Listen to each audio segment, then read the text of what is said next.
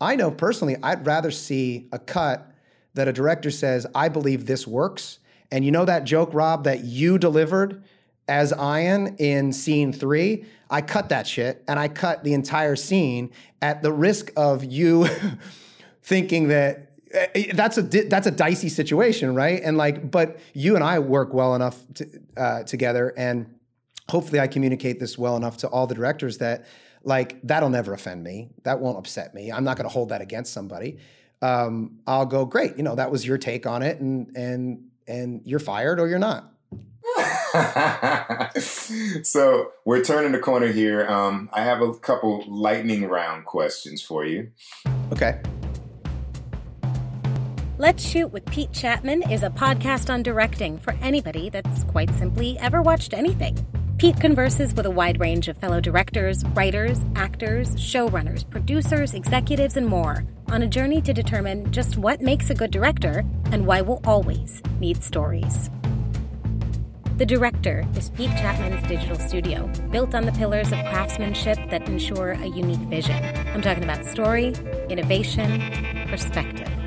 Learn more about The Director, and better yet, get your official Director's Chair wear by visiting www.drctr.video. That's drctr.video.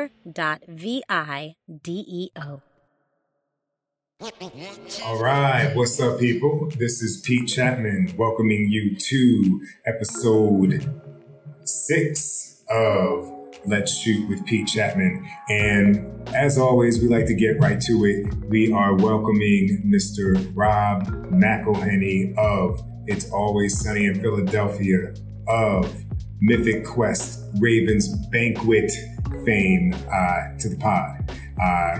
Backstory, I like to always give y'all a little backstory before we dive right in. I worked with Rob on Mythic Quest episode 108. Brendan, you should check that out. It's on Apple TV Plus right now. And while I was working on that show, maybe on day 3 of the shoot, Rob came over to me and asked if I would be down to do any Sunny episodes if I was interested. And obviously, I jumped at the chance, and they generously handed me over 4 of the 10 episodes of season 14. And so this interview was recorded in mid-June. We were almost, I guess at that point, it's interesting because the show that I would have done after All Rise, which is what I was shut down on production for, much like the world, on March 12th. The next show I was going to go to was going to be season 2, a couple episodes of Mythic Quest season 2. So it was kind of like the first opportunity for us to catch up. The quarantine episode is really good. And in the connecting of the dots as to how I ended up working with Rob, for everybody out there, it always comes down to who you know. And on my very first episode of TV, which was Grownish 105, I was prepping while Todd Bierman was directing. And we got to talking at our assigned parking spaces at the ABC lot. And we hit it off. And so when Mythic Quest was looking for directors in season 1, Todd said, Rob, you got to meet Pete. And it all kind of took off from there. But I think we have a great conversation. I think you'll enjoy it. It'll be nice to hear from somebody who is not only a show creator, but an actor and a director, and has a variety of perspectives to share with you guys. So let's dig in. I'll see you on the other side. Roll sound. Speed. The interview. Take 1. Action. So I'm going to start it off with an interesting question. What do the names Joey Timon and Officer Oscar Hunt mean to you? Well, I believe his name was Joey Timon. Timon. Okay. I believe that was the way it was pronounced at the time, I think. But you know what? Sam Waterston may have said it one way, and the actress playing my mother may have said it a different way. I can't remember exactly, but that would be a Law and Order episode I did in 1997 or 1996. Yep. In 1997, according to IMDb. Okay, that sounds about right. And then what was the second one? Officer Oscar Hunt. Oh, was that my name in Fargo? That was your name in Fargo. Okay. And, All right. See, I have a better, and that was only a couple of years ago. I have a better memory for 1997. 20 years apart, those two roles. And then this one, what about Ironborn #1? Well, that's easy. There's only one show that has Ironborn, as far as I know. And that would be was that how I was credited in that? I didn't even look for that. Ironborn #1. All right. Ironborn #1. I thought that was cool, man, because I remember what was it? The gang goes to the water park. And you had DB and David playing lifeguard #1 and lifeguard #2. Yes. So how did those things happen? How did you guys kind of end up not only writing for each other, but acting in each other's work? Well, I found out through a mutual friend that they were fans of Sunny. And I obviously was a fan of Game of Thrones. I think this was like season 2 or 3 of Game of Thrones. So it was gaining momentum, but it wasn't the massive worldwide hit that it was soon to become. And I thought, wow, I'm a fan of theirs, and they seem to be a fan of Sunny's. Maybe we could go out for drinks and see, if we get along. And we went out for dinner actually with Dan and David and Amanda and Andrea, their spouses, and Caitlin and I. And we just had a blast. So then we became really good friends, and from that point forward, always looking for ways in which we can work together in small ways. Yeah, it's funny too, because a lot of the folks that do dramas are super funny, and a lot of the folks that do like you guys, like even underneath all the comedy, there's always like an issue that you're tackling intelligently, but it's packaged in comedy. So it's cool seeing people vibe like that. Yeah, I mean, what I find too is you're working in comedy all day long, so the last thing you want to do is go home and watch more comedy. So what I found is that a lot of the people that work in drama tend to know Sunny or Mythic Quest a little bit better than the people that work in comedy, and then vice versa, where the people that work in comedy tend to know the dramas a little bit more than they know the comedies. So that's like a nice, fun cross-pollination. Yeah. What was the first story that had an impact on you, where you were like, man, that was well told, whether it was like at the water cooler or like somebody in the family or a movie? Wow. The first story? Yeah. Like any kind of story? I remember Irene just being read to. I remember my dad reading me The Giving Tree. Did you ever read that book when I was a kid? And I remember that having like a real emotional impact on me. Probably that was maybe the first story I can really remember where I just took it with me. And it's still, and then of course I forgot about it for 30 years. And then when I have my own kids, re-engage with it, and it's just as affecting. Interesting. Yeah, it's funny. I think of, for me, it's always like, it's super late in life, but it's Do the Right Thing. Like the first movie, like a movie I watched, and I was like, oh man, like I know these folks, and like I always talk about like when Giancarlo Esposito's Jordans got scuffed. Actually, I think you have the same pair of those Jordans in white. And I was like, man, like I recognize that on screen, and I was like, maybe I could be a filmmaker. It's a little Yeah, well, in terms of like filmmaking or movies that really, I would actually say that it was probably not a movie that got me. It would have been a TV show, and it was honestly, I think it was probably the Thursday night lineup on NBC when I was probably about 8 till I was about 12. Yeah, and it would go Cosby Show, Family Ties, Cheers, and Night Court. That's a killer lineup. And I wasn't old enough, like I wasn't allowed to stay up to watch Night Court. I think because my dad felt like it was a little bit too adult, but also it was 9:30, so we had to go to bed. But I found that a little bit later in life. But those first 3 shows, Cosby Show, Family Ties, and Cheers, I just remember watching them over and over and over again. And then when they went into syndication, I just couldn't get enough. I mean, I've seen every episode of all of those shows. We're the same age. Did you watch the Gary Shandling show? Of course. Yeah. That was an interesting one because I found like none of my friends watched it. They were like, "What? Who?" Yeah. Super dry, super witty, but like that was some funny stuff. And so inside, I mean, it was about a show about it was just so self-aware of what it was. I believe, wasn't it called "It's the Gary Shandling Show"? It even had like a bizarre title. Right. And then the song, the theme song was "This is the theme to Gary's show." Yeah. Remember that? Super. And so that was like one of those that just kind of broke a lot of rules of television that I was always impressed with. And then of course when he went on to do Larry Sanders, he did it again. Yeah. Did you watch the oh God, what was Chris Elliott's show? Get a Life. Get a Life. Did you watch that? Oh yeah. Oh yeah, we were watching the same shows. But again, that was like so bizarre and strange, and I just remember like keying into it in a way that other people would be like, "Why are you watching this?" And I'd be like, "I don't know. It's just incredible. It's just incredible." How do you define comedy? Oh, I don't. That's not my job. I don't define shit.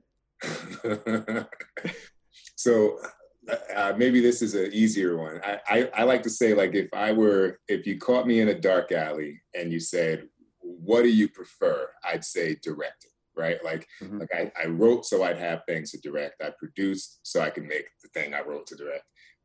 But you write, create, produce, act. Like, what's the one thing if you had to pick that you would do over and over again? It's hard to say. It depends on the day, because when you're writing is the hardest part. I find it's the most enraging and terrifying because you're just walking into an empty whiteboard, and you have to fill that whiteboard. But when it's working and when you are feeling like you're in the zone and it's just you crack through whatever that problem is you're having or that story issue. It's just so it's such a powerful feeling because you are creating something from nothing, and that just feels so good. But the thing about acting that's fun is that you get to share that with other people, and you're sharing an emotional experience with other emotion forward people. And so that can still be comedic, right? When you're vibing with somebody on a comedic level, it's still an emotional and very personal relationship that you're having with them. And I find that, especially on a comedy, I find that to just be more fun in and of itself. It's there's less pressure, and you're just there to kind of have fun. And that's ultimately the job of the writers and the producers of the directors, is to allow the space for those people to enjoy themselves and have fun. And that's why actors get coddled as much as they do. Yeah. Yeah.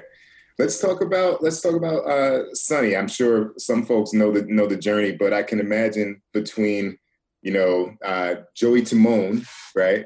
And what year did Sonny premiere? 2005. 2005. So that's a nice 7. Let me redo my math. That's an 8-year period.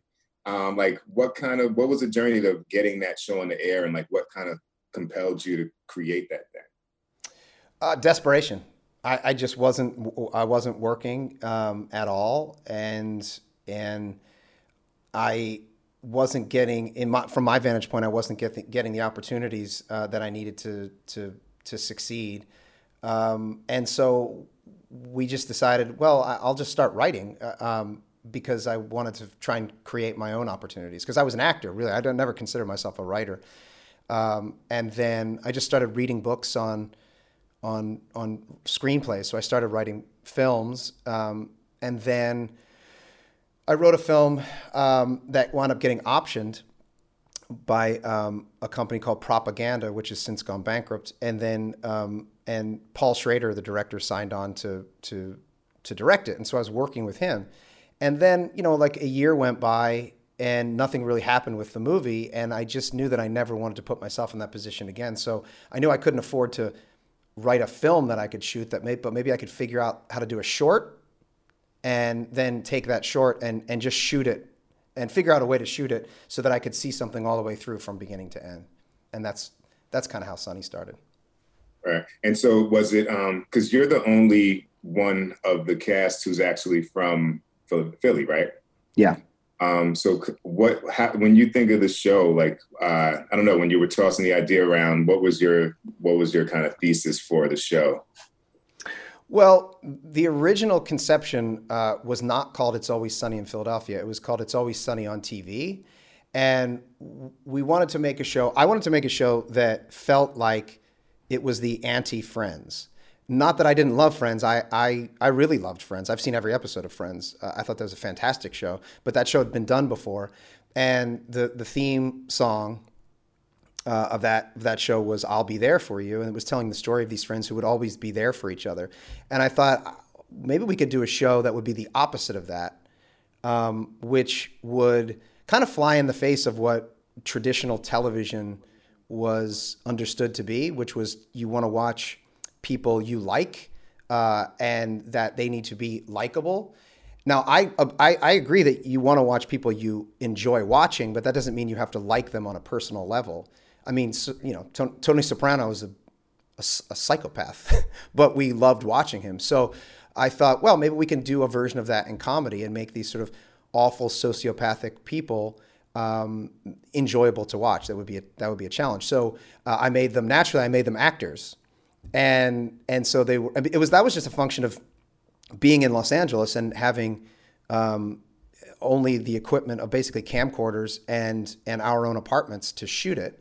So it just felt easier to make them actors. And then that's what we made. So the first 2 episodes of the show, which were essentially just 2 short films that we were going to take around to town, were about 3 actors. And well, actually 4 actors, because Sweet D is also an actor in the show. And then when we sold it, we had a number of offers from different studios and networks. But it was also around the time that Entourage had not premiered yet, but it was like maybe in its pilot form. There was the Lisa Kudrow show, where she was an actor on that show, and then Larry David, and then the Matt LeBlanc show where he was an actor, and Joey, and everybody kind of collectively felt like maybe there's just too many shows about actors. So John Landgraf came back to me, president and CEO of FX, and said, hey, is there any way we can change their profession and put them somewhere else? And my thought was, sure, we just need to give them a job that allows them to have their days free so that they can get into all these problems. So we just had them own a bar and put it in Philadelphia. Yeah, I love that though, because it's like the reverse of a road movie. You know what I mean? Where like you get in a car and anything can happen. Like at Patty's, anybody can come through. So any scenario seems realistic in the world of the show. So when you guys, you've got season 15 coming up. How do you sit down and approach what you're going to do over those, 10 or more episodes? Well, usually the first few days, we're just throwing out ideas. We're just sitting there we now try to make the writer's room as fun as it can possibly be. So we usually come in around 10 or 11, and we won't stay past 3. That's with a lunch break in there, just because we feel like at a certain point you get diminishing returns. And also we just have certain efficiencies as it comes to Sunny and understanding what's going to work and what's not going to work. So the first few days are just throwing out different ideas of like what's been going on in the world, what can we satirize, what do we want to see these characters getting into, what haven't we seen them do before, and what is nobody else on television doing or talking about. And the truth of the matter is, the world just keeps offering us up material for us to jump into. And so we try to jump in head first. Yeah. How do you see like everything going on now affecting, do you find that will make it more challenging to find stories, or does it offer more real estate to explore these topics? Yeah, I think it opens up more opportunity. I mean, Look, one of the things that we've always strived to do is just open up and continue conversation and communication. And we feel like we've always felt like if we're, season 1 of Sunny, we did an episode called Charlie Wants an Abortion. And, it was some heavy shit, but at the time on broadcast networks, you couldn't say the word abortion in your show. That was a standard. You could not even literally say the word abortion. And we thought that's insane. I mean, it's an issue that regardless of how you feel about it, on what side of the aisle you sit, the idea that you can't even discuss the idea of the word on a television series felt anathema to the entire idea of what it is to be an American. If we can't communicate with one another, then we're gonna fail. Now, we take that to the extreme because we have extreme characters. And in doing that, we find ourselves that, like, retroactively, we look back and say, oh man, we fucked that up because we're navigating through difficult waters. But we always look back and say, well, what was our intention? What were we trying to do? What were we trying to say? And if we feel like our intention and the context is appropriate, then we usually feel pretty good about it. Doesn't mean we don't retroactively try and go back and fix some of those things. But ultimately we realized, like, oh, it was just our own ignorance at the time to, maybe how hurtful this particular thing could be, but that was not our intention. And so that there's no excuse for that, but let's figure out a way in which we can ameliorate that moving forward. Yeah. Does the, I know the network knows, like, the lengths that you guys go to explore issues in comedy. Were they ever like, that one's a little, that we're not sure about that one, or do they really give you the room to play around? They do. I mean, not to say that they just let us do whatever we want. No, they push back. I mean, John and the team over there push back, but they never tell us what we can and can't do. Usually the conversation gets into, well, what are you trying to say? Because we feel like what we're seeing or what we're reading or what you're pitching is not saying what you think it is. And that's really helpful because that is somebody who's really trying to not force what their position is or their own creative ideas, but they're trying to get out the best in you. And that's something that Landgraf has always done and something that's always been a real asset to us. It's someone who's sitting there and saying, okay, I get it. I might not even agree with what you're saying, but I'm going to help you try and say it the way that you're expressing it to me now, as opposed to the way that you've written it or the way that you've shot it. That's really helpful. Right. That's super true, man. I remember, because I taught at NYU for about 5 years, and like I took all these like things I hated in my time there, which was like a lot of times you could tell who was the professor for a particular filmmaker because all their films looked like what that professor's notes would kind of guide them toward. And I was like, I got to find a way to help them do what they are trying to do. As best as possible without kind of putting my hand and my seasonings in the pot. And did you find that students rose to that challenge? Because that's the tricky part too, is like allowing people. I find that a lot of people will come up and they'll ask me, hey, how do I make my own show? And that's a very fair question. And I'll say, well, the truth of the matter is you have a camera in your phone that is more powerful than the camera we shot season 11 of Sunny on. So you can go make your show right now.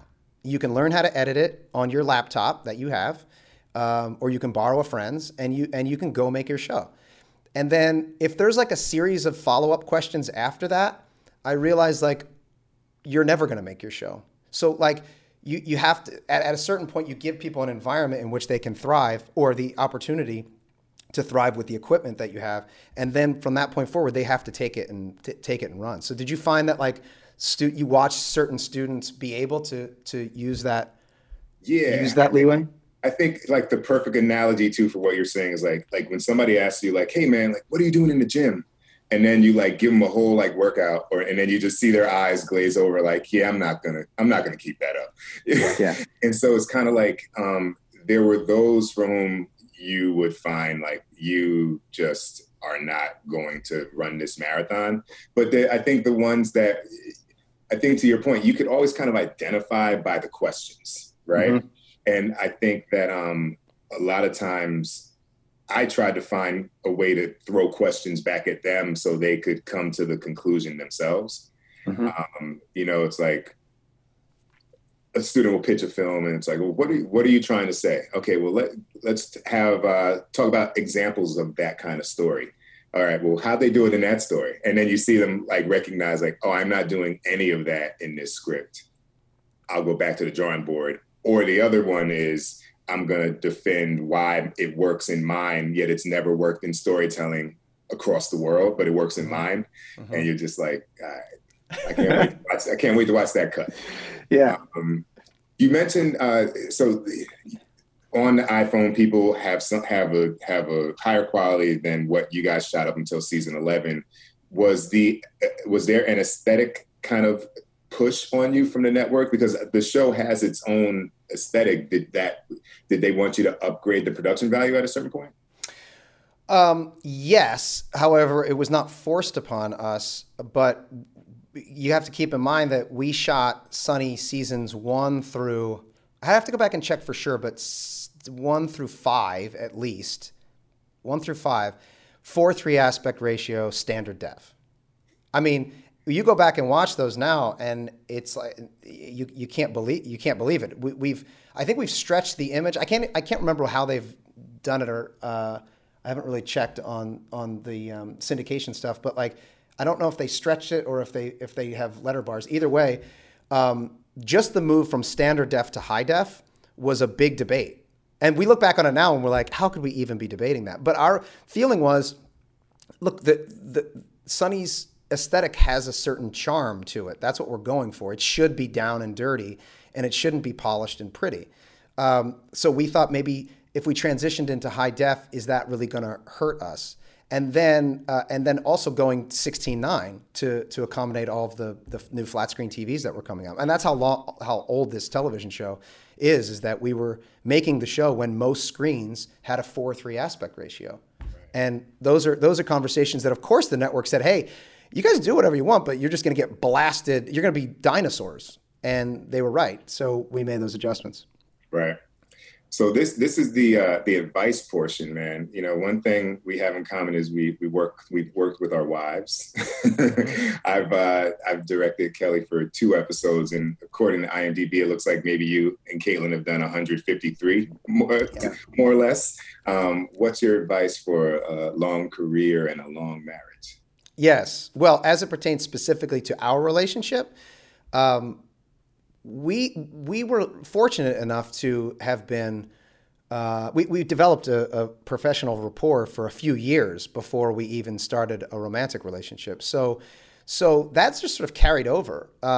We were friends for so long, and that actually has helped us immensely in our relationship, because we know that there's always that to fall back on, which is our friendship is first, and that we truly get along really well as human beings, and that we can find a way through any issue long after we've been married now for almost 12 years. And you know, the initial fire burns out, and now you're like, okay, now we're certainly very passionate for one another and attracted to one another, but you know, those lulls set in just like they set in for every relationship. And what can you fall back on? Are you good companions? And so that's really helpful. And then as far as it pertains to our professional relationship, because we've always had that, we just continue to carry that over and over and over again. Nevertheless, I still have to be really careful with how I give some direction. As I'm sure you did too. Well, you know, it's funny, man, because like the first time that I directed her, I was like, oh, like I'm getting more questions from you than anyone I've had on set all day. And you're kind of like, take it easy. I'm just trying to get through the scene. So yeah, you have to have that finesse there. Yeah. Well, that was on her show, right? So you were coming into her world. Exactly. Yeah, Exactly. yeah. So yeah, she's showing you up. Yeah, and a world and where there's although I've only done two, I think she's probably up to about 150 episodes. So Yeah. like those characters are so like well drawn and like fully explored that it's always a challenge for a director to come in and kind of know what hasn't been attempted or what is like what the quicksand areas might be, because they've explored it all.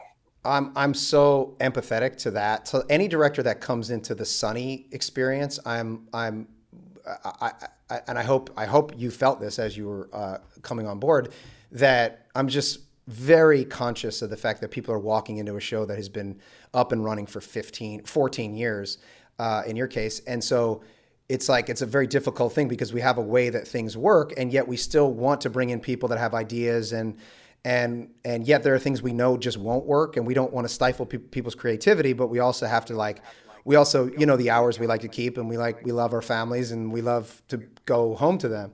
But whereas like with Mythic Quest, that was great to have everybody there for that first season, and specifically you, because you were bringing something to a brand new show. And we kind of had the template because David Gordon Green shot the pilot, but you're always kind of finding your footing. And so it was cool where you'd be able to, I remember very specifically, there was a scene we shot and you were showing me some camera move. You were explaining it to me. And I was like, Pete, it's going to take forever. I don't know. It's 7:30 a.m. Like I got to shoot, like, let's just move. And then you're like, just come watch the rehearsal. And I came and watched the rehearsal and I was like, sold. Yep. That's it. Got it.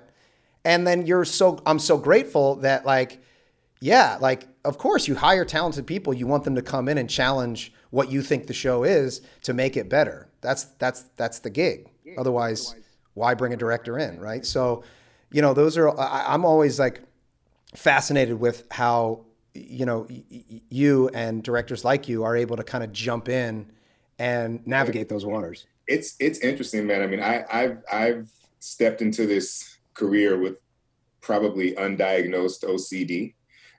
So like, I mean, when I first had that meeting with you for Mythic Quest, I was like, all right, let me just rewatch all these Sunny episodes so I don't miss anything. You know what I mean? Like, I just want to, because there's always something that is communicated about the artist consciously and subconsciously, I think, when you just take in what they do.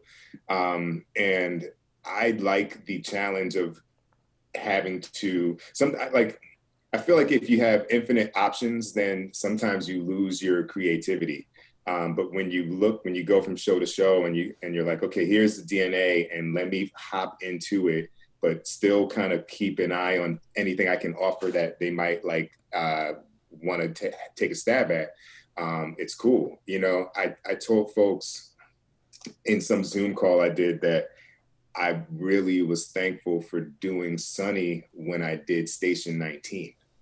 And it seems weird, but because like when you have 8 fucking fire trucks and like 10 people like talking and 3 cameras, like I'm trying to block this so it all collapses into coverage with maybe 1 or 2 specials so I can make the day. And that was imposed creatively on me by the way that you guys kind of shoot the show so you can keep it fresh, get the comedy, and keep the hours. And so it's like I'm always taking like a little bit of something from a show and applying it somewhere else. And you kind of, and that's, I think you answered one of my questions before, like how do you work with directors as a director? But I can speak to that. Like you guys really do give the room for the exploration, which is great.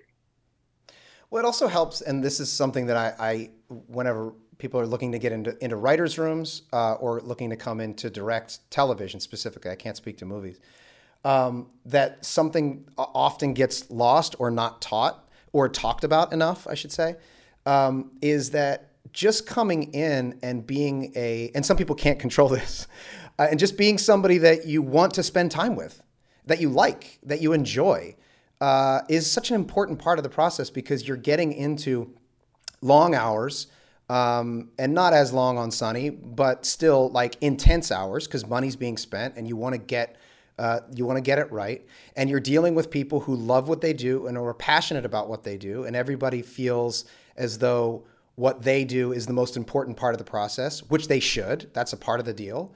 And then on top of that, it's just tricky to navigate creative discussions, especially if you're dealing with difficult subject matters. So it really comes down to, do I want to engage with this person? And am I engaging with his or her ego right now, or am I engaging with their creative brain? Because that's what I want. I want their brain and their heart to be fighting with me and fighting, collaborating, but I mean like challenging me. But I don't want their ego, or my ego for that matter, to be challenging each other, because that doesn't get shit. Hey, this is Michael Spiller. I'm a producing director on shows like The Mindy Project and The Mighty Ducks. You're listening to Let's Shoot with Pete Chapman. How to Succeed as a Creative Professional is Pete Chapman's upcoming book about his journey as a director. What started in 1993 has been a marathon full of persistence and creative pivots, transitioning from indie filmmaker to teaching at NYU's acclaimed film school, to running a production company, to directing television and commercials, and ultimately eyeing a return to the feature films that gave him his start. A mixture of how-to, self-help, and inspiration, this book will be for any person eyeing a successful career in a creative art. How to Succeed as a Creative Professional is coming soon. Let's hop to Mythic Quest. So how did you decide on the writer's room for that show, but also like what attracted you to that story as opposed to Sunny? Well, I was brought in, actually, Ubisoft, which is a gaming studio, because they were fans of Sunny, approached me and said, "Hey, would you be interested in making a show about a video game company?" And I said no, because I just didn't have any interest in it. I'd seen versions of movies or television that lived in the world of gaming development or video games, and I just felt like they were kind of, I don't know, like surface level cheap shots, and also it just wasn't something that necessarily interested me. And they said, "Well, just come take a trip up to Montreal and just take a tour through our gaming studio." And I literally said yes, because I'd never been to Montreal before, and it's one of the world's great cities, so I'd go up there for a weekend and check it out. And as I did, and I went into the gaming studio, it really only took about an hour, maybe less, half an hour, before I realized that we really had an opportunity for a great show. Because I was meeting all these very passionate people who were there for the same thing. They loved video games, and they loved specifically the game that they were working on. There were different departments, each one feeling like their department was the most important department, which they should, and that everybody had to navigate massive egos because they were the best at what they did. They were at the top of their game, and yet they had to collaborate and work together for a common goal. And I thought, I know an industry that's very similar to that, and I know it very well. And I found it fascinating and interesting. So that's really what drew me to the story in the first place. Yeah, it's funny. I feel like, now that you say that, I feel like film, TV, restaurants, and video games are like built on the same foundation of a lot of money has to be spent, a lot of creativity, but doesn't mean people want to eat there, doesn't mean people want to watch it, doesn't mean people want to play it. And you have to find a way to navigate that. Like, I'm sure you meet somebody who's like the best person out there who makes grass blades, flow in the wind in some video game. Was the game already, was it pre-existing, or was it something that was created for the show? It was something that was created for the show. So we were using pre-existing assets, digital assets that they have created over the years for various games. And then they created a sandbox, which was just a series of environments. And then they would plug those other characters or assets in where appropriate. That's why it was great to have Ubisoft as a partner, because not only could they give us the expertise of what it is to work in one of these companies, but then also they could deliver to us incredible gaming assets that you wouldn't normally get. Right. let's talk about let's talk about the quarantine episode, but also, gosh, I'm not going to remember the title, but the standalone that you did in, not standalone, but the one you did in season 1, where we kind of went back in time to get a little bit of backstory. Like, what? I guess just talk to me about those as a director. You know what I mean? Because they're each kind of a little different from the rest of the season, but they apply so much context to the story. How does your approach differ on those, if anything?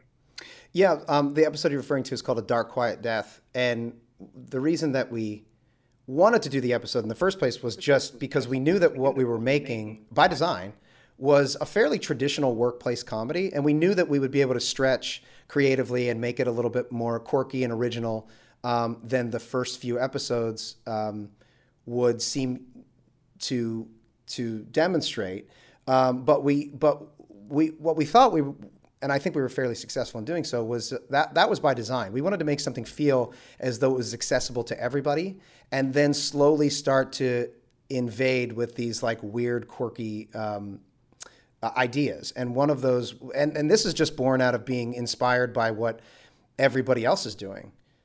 Just looking around and watching shows and getting a real sense of like, whoa, people are exploring comedy in a completely different way than they've ever done before. And there's no more rules. So how can we do that? How can we explore those, our version of what that might be, while also recognizing that we're still setting up a very traditional sitcom?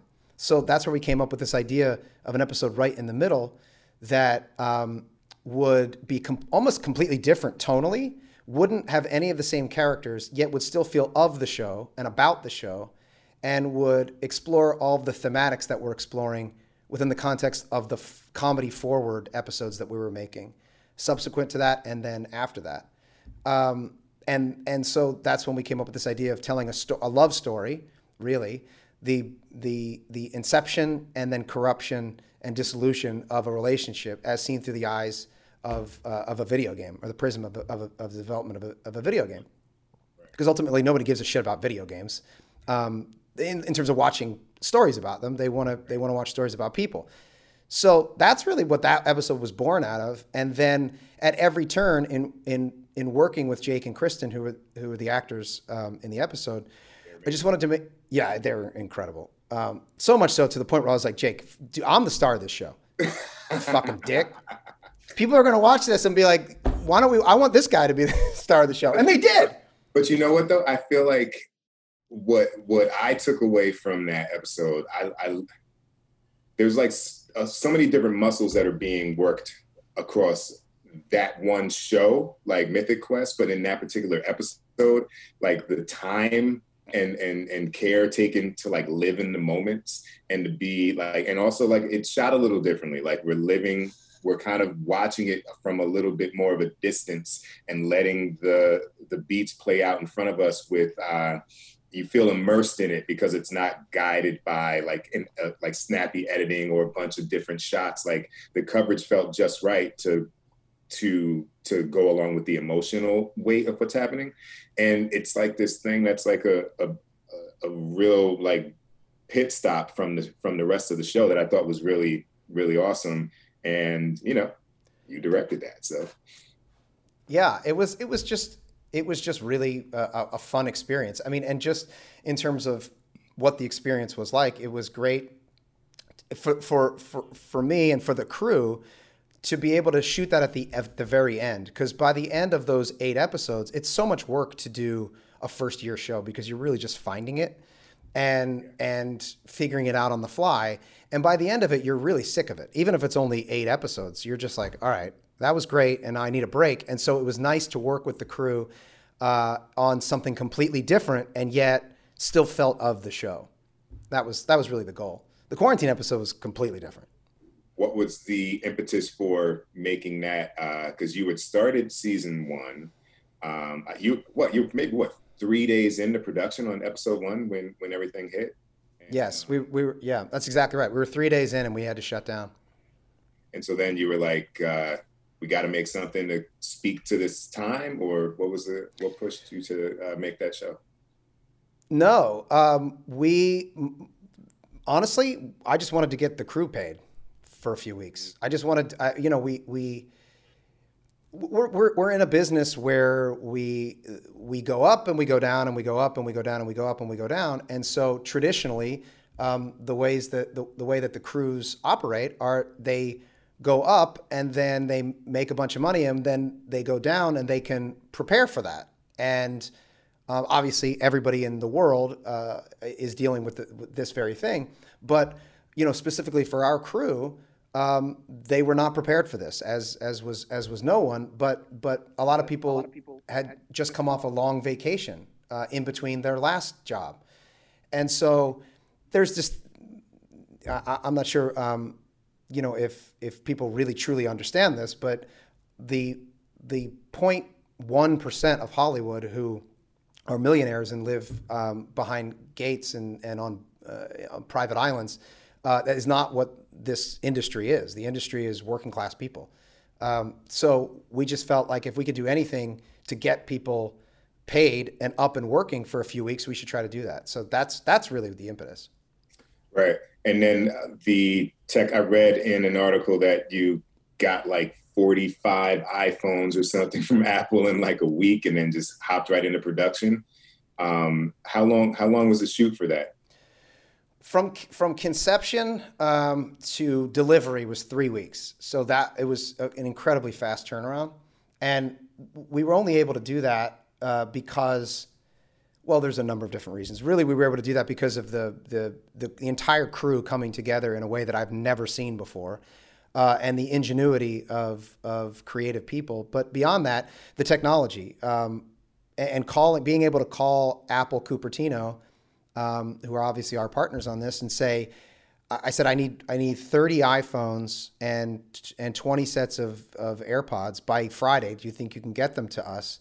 And our rep, Terry Pitts, at Cupertino didn't miss a beat. She was on the phone with me and she said, I've already tracked them down. They'll be at your house by 5 o'clock tonight. And that was on a Sunday. So it helps. That helps. And then from there, it was just everybody, strapping in and we wrote the script in 3 days. And then the shoot was strange because the prep was the most difficult part. The prep and then the post, which was infinitely more difficult to do from home than and at which the speed at which they did it. But production itself, once we were up and running, that was easy because once everybody pressed record, there's only one camera angle, right? You're not getting coverage. That's the coverage. So we would just run one take, and I would just run it, and then we would do it, 6-7 times per scene, and then we'd move on to the next one. Right. That's awesome, man. We have a director audience here, and I love to get a question in just about a specific part of the process. What are you looking for as a producer and a creator when you get a director's cut in post? Yeah. So one thing that really saves your life and you feel such a tremendous amount of joy and gratitude is when you get a director's cut that is 30 to 40% of what you're looking for in the episode. And I say that like with all honesty that it's impossible for anybody. Like it's impossible. Like Charlie and I have been working on Sunny for 15 years. If Charlie alone worked on a cut, it still wouldn't be, it would be about 75% of what I was looking for, right? And that's because he can't get into my head. And if I did the same thing, it would be the same thing. And we couldn't be any more aligned in what we're trying to do with the show. It's just that you can't get into someone else's head. So you get it as close as possible. And what I found is, 30 to 40% is like, that's a game changer because you're now taking weeks off of that part of the process. Sounds like baseball, right? You hit like 300, you're yes, killing it. Yes. Yeah. Yeah. And that's really, I mean, truly, that's not like I said, I'm using the Charlie analogy because I want to make sure that it doesn't come across as offensive. Like to say that, oh, I'm only expecting 30% of what I have in my mind. It's not like what I have in my mind is some like grand vision that is impenetrable and you can't change that. It's just that at the end of the day, it goes through a certain amount of filters to become the show that it does. And, Meg, myself, and David are still a three-headed monster. Meg Gans, David Hornsby, and myself are the executive producers on the show, and everything eventually runs through us. And even that becomes a tremendous amount of collaboration and figuring it out because, none of us can get into each other's heads. So what you wind up with is, in the end, it's never 100% of the vision that you had when you started, but it shouldn't be. Then you're a painter, which is great. Sit at home and paint your shit. And then at the end, you have what you wanted. But to me, part of the fun of all this is experiencing it with other people, collaborating with them, having them challenge me on what my preconceived notions are, not only about my work, but about the world and my worldview, and then eventually coming to some consensus on what this show is. And then you put it out to the world and it's done. And even though I'll look back on it now, I'll see I'll see finished episodes from season 4 of Sunny and wish I could go back in the editing room to fix it. I think it's important too for folks to remember, like there's always more, like not fat, but there's more material in the script because you don't know, you can't write a 22-page episode, right? And think that everything you shoot is going to work. What's your theory on cutting jokes? Because for me, I don't ever cut the jokes because I'm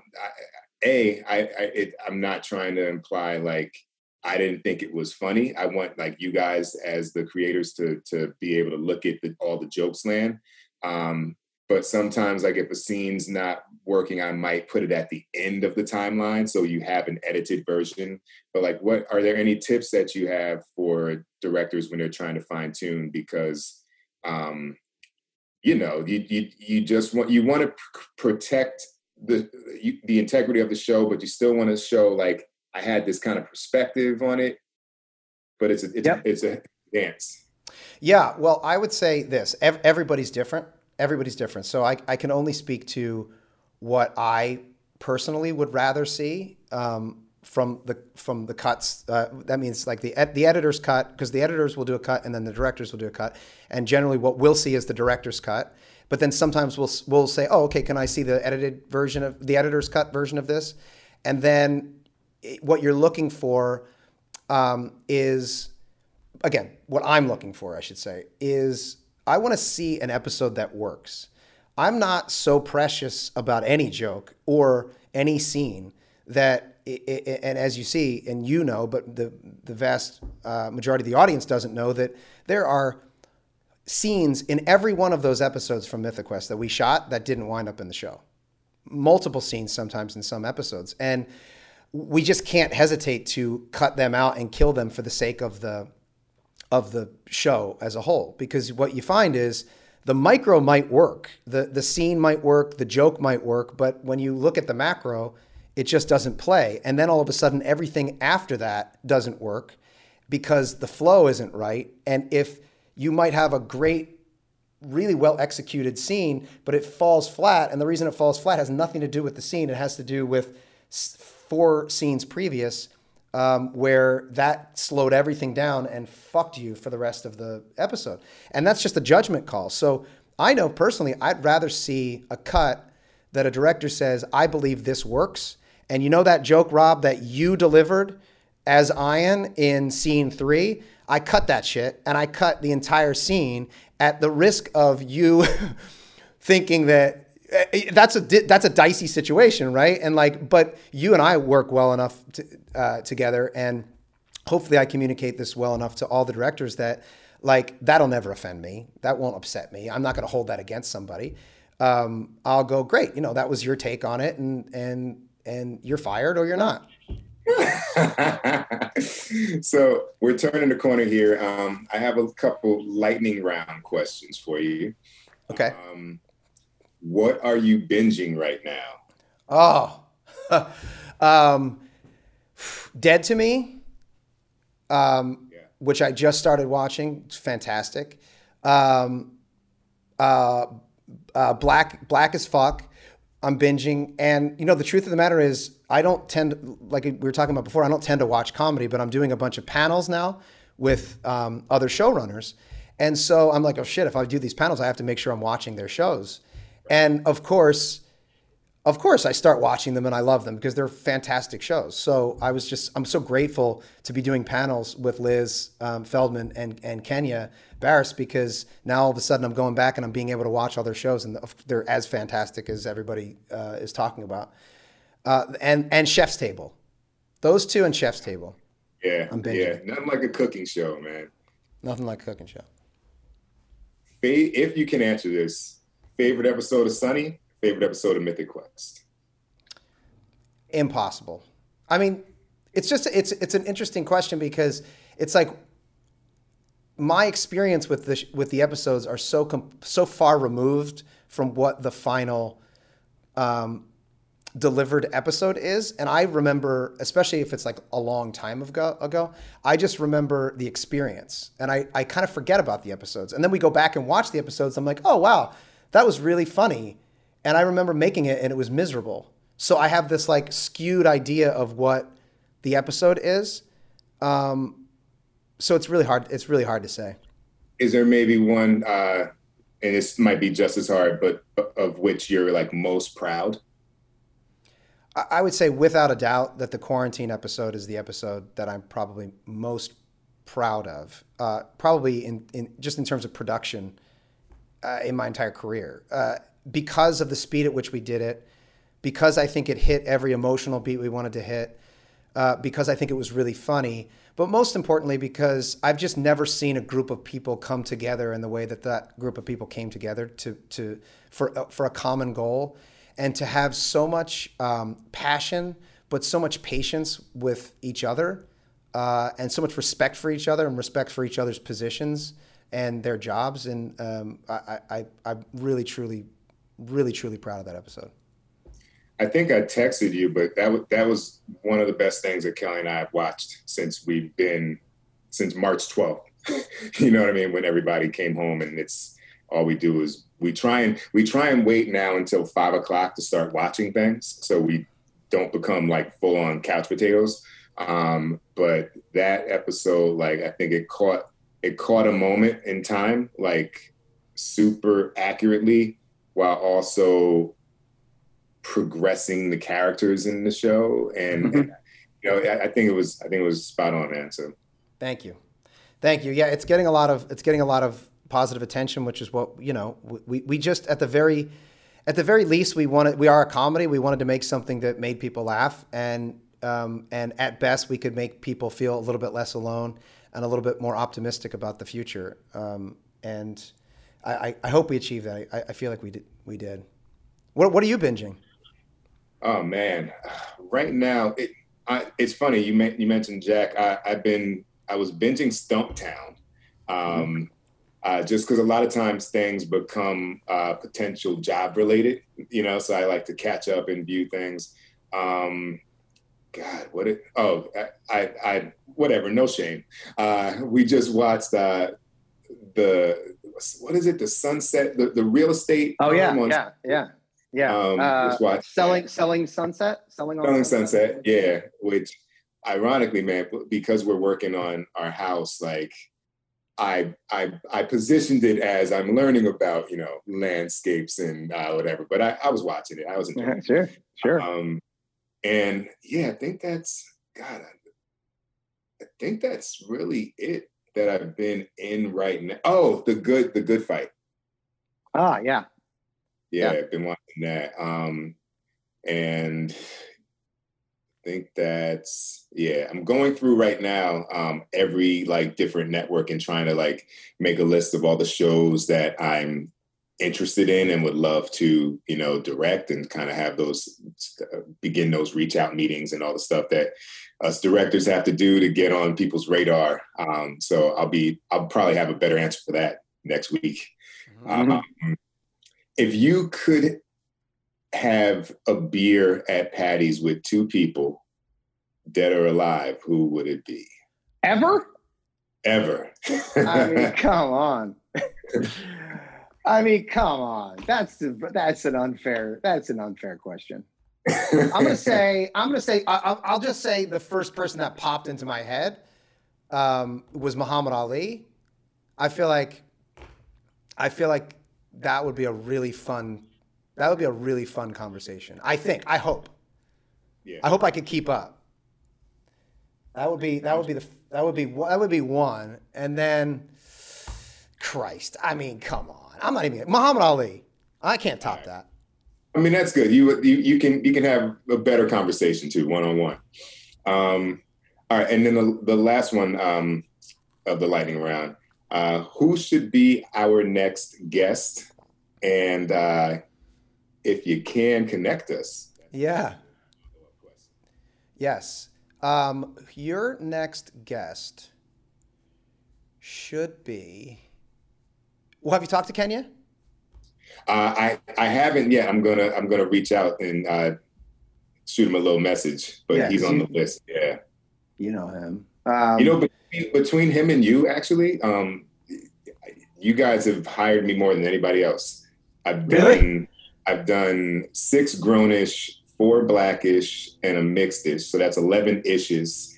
And then I guess with you got 4 sunnies and I guess 3 mythic. Well, when things get back going, you know. Yeah. So yeah, man, that's cool. Those are good families.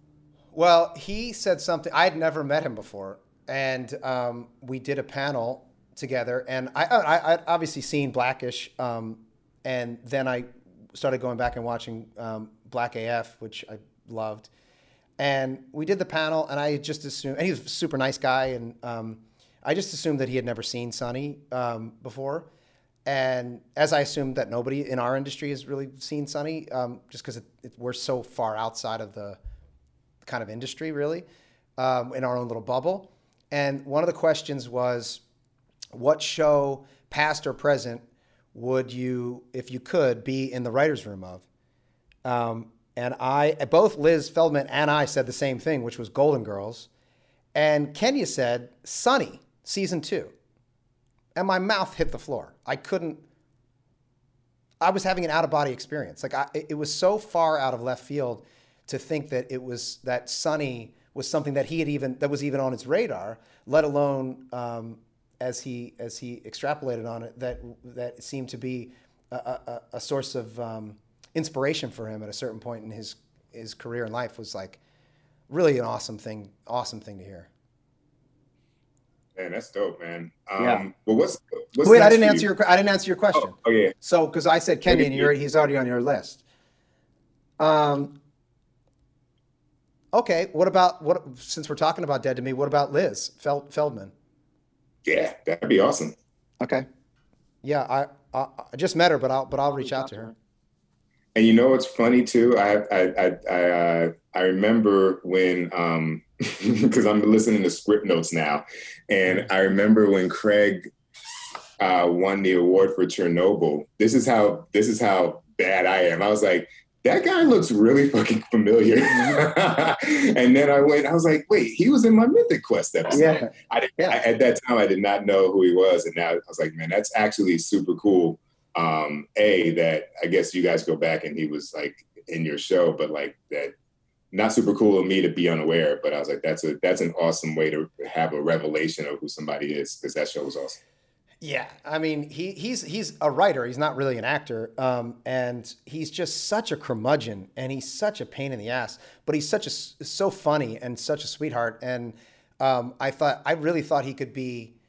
Like when we wrote that character, I'm like, I think you would be a great Lou, and let's just give it a shot. And it turned out he was. Yeah. So what's next for you, man? What's the road ahead? I know there's Mythic Quest season 2 will get going, and I look forward to seeing you there. But any other things on the horizon, or you just kind of? Yeah, no, we got a lot going on, but I don't know that I can really talk about it yet. But as soon as we hang up on the podcast, I'll fill you in, because we got some stuff. I'll have some stuff for you specifically, but nothing we're public with yet. All right. Well, folks, and you know what, man, I want to make sure I'm pronouncing your last name correctly, man. Can you tell me? I want to hear you say it first. I say McElhenney.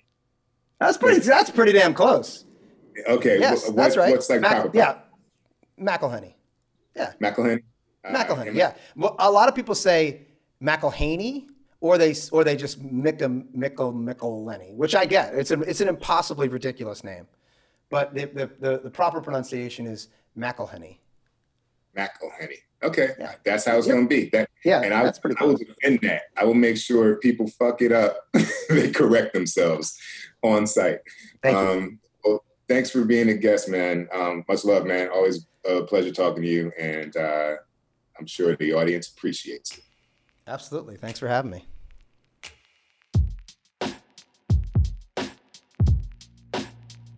What's up, people? This is Pete Chapman. Follow me on Instagram and on Twitter via @PeteChapman.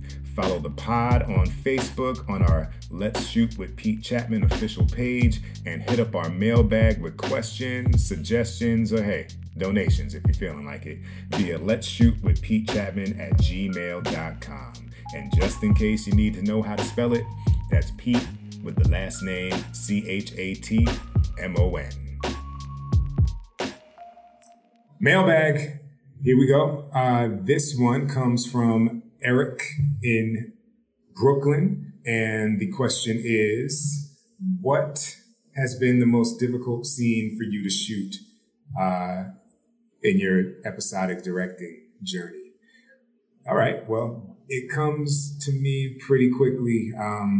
That would have to be Single Parents, episode 112, All Aboard the Two-Parent Struggle Bus, written by Allison Bennett. And the challenge really is it was less about the directing of the talent, because those are really great kids, and so obviously child actors do present a unique challenge, which I'll get into. The thing that was really challenging about that episode was that I had a party scene for the kids. We had the 5 or 6 principal kids that were on the show. And then we also had, 4 or 5 extras, and it was a big party scene. And when you do anything with kids, you have limited hours. They have maybe 9 hours that they can work on set. I've never put this to memory, because I just go by what the ADs tell me I have as far as time, and then I knock it out. But it might be 9 hours. And they also have school time that you have to break for after X amount of minutes. And so I had this scene in a living room and a dining room, and I had to move between 5 or 6 different conversations while staging action in the background and connecting shots. And it was a challenge in the sense of trying to have the fewest number of setups and get the most amount of information into the frame with each shot. And so using Hollywood Shot Designer, I plotted it all out. That show shoots, it doesn't shoot directionally, so it's not 2 cameras in one direction and then you turn around, relight, and 2 shoot in the other direction. That particular show is cross shooting, so you're just firing like a firing squad at the action, and it allows you to get all of your sizes at the same time, or all of your coverage at the same time, and then you just collapse in on your sizing. So figuring out how to block that was my probably most challenging episode. Next week on episode 7 of Let's Shoot with Pete Chapman, we will be welcoming the team behind Netflix's Atypical, creator Rabia Rashid and executive producer Mary Rolick. So I hope you will tune in and join us for that. They joined me in they were in the writer's room for season 4, at least Rabia was, from where she called in. And they're moving into their final season. And we sat down and talked about their beautiful show and how they work with each other to make things happen. So any more questions, hit them to the mailbag. Let's shoot with Pete Chapman at Gmail. Do all those things that you do for all the shows that you watch. Rate us on iTunes, subscribe on YouTube, like or follow or whatever it is on Facebook, but let it be known. And other than that, stay safe and spread love. Peace.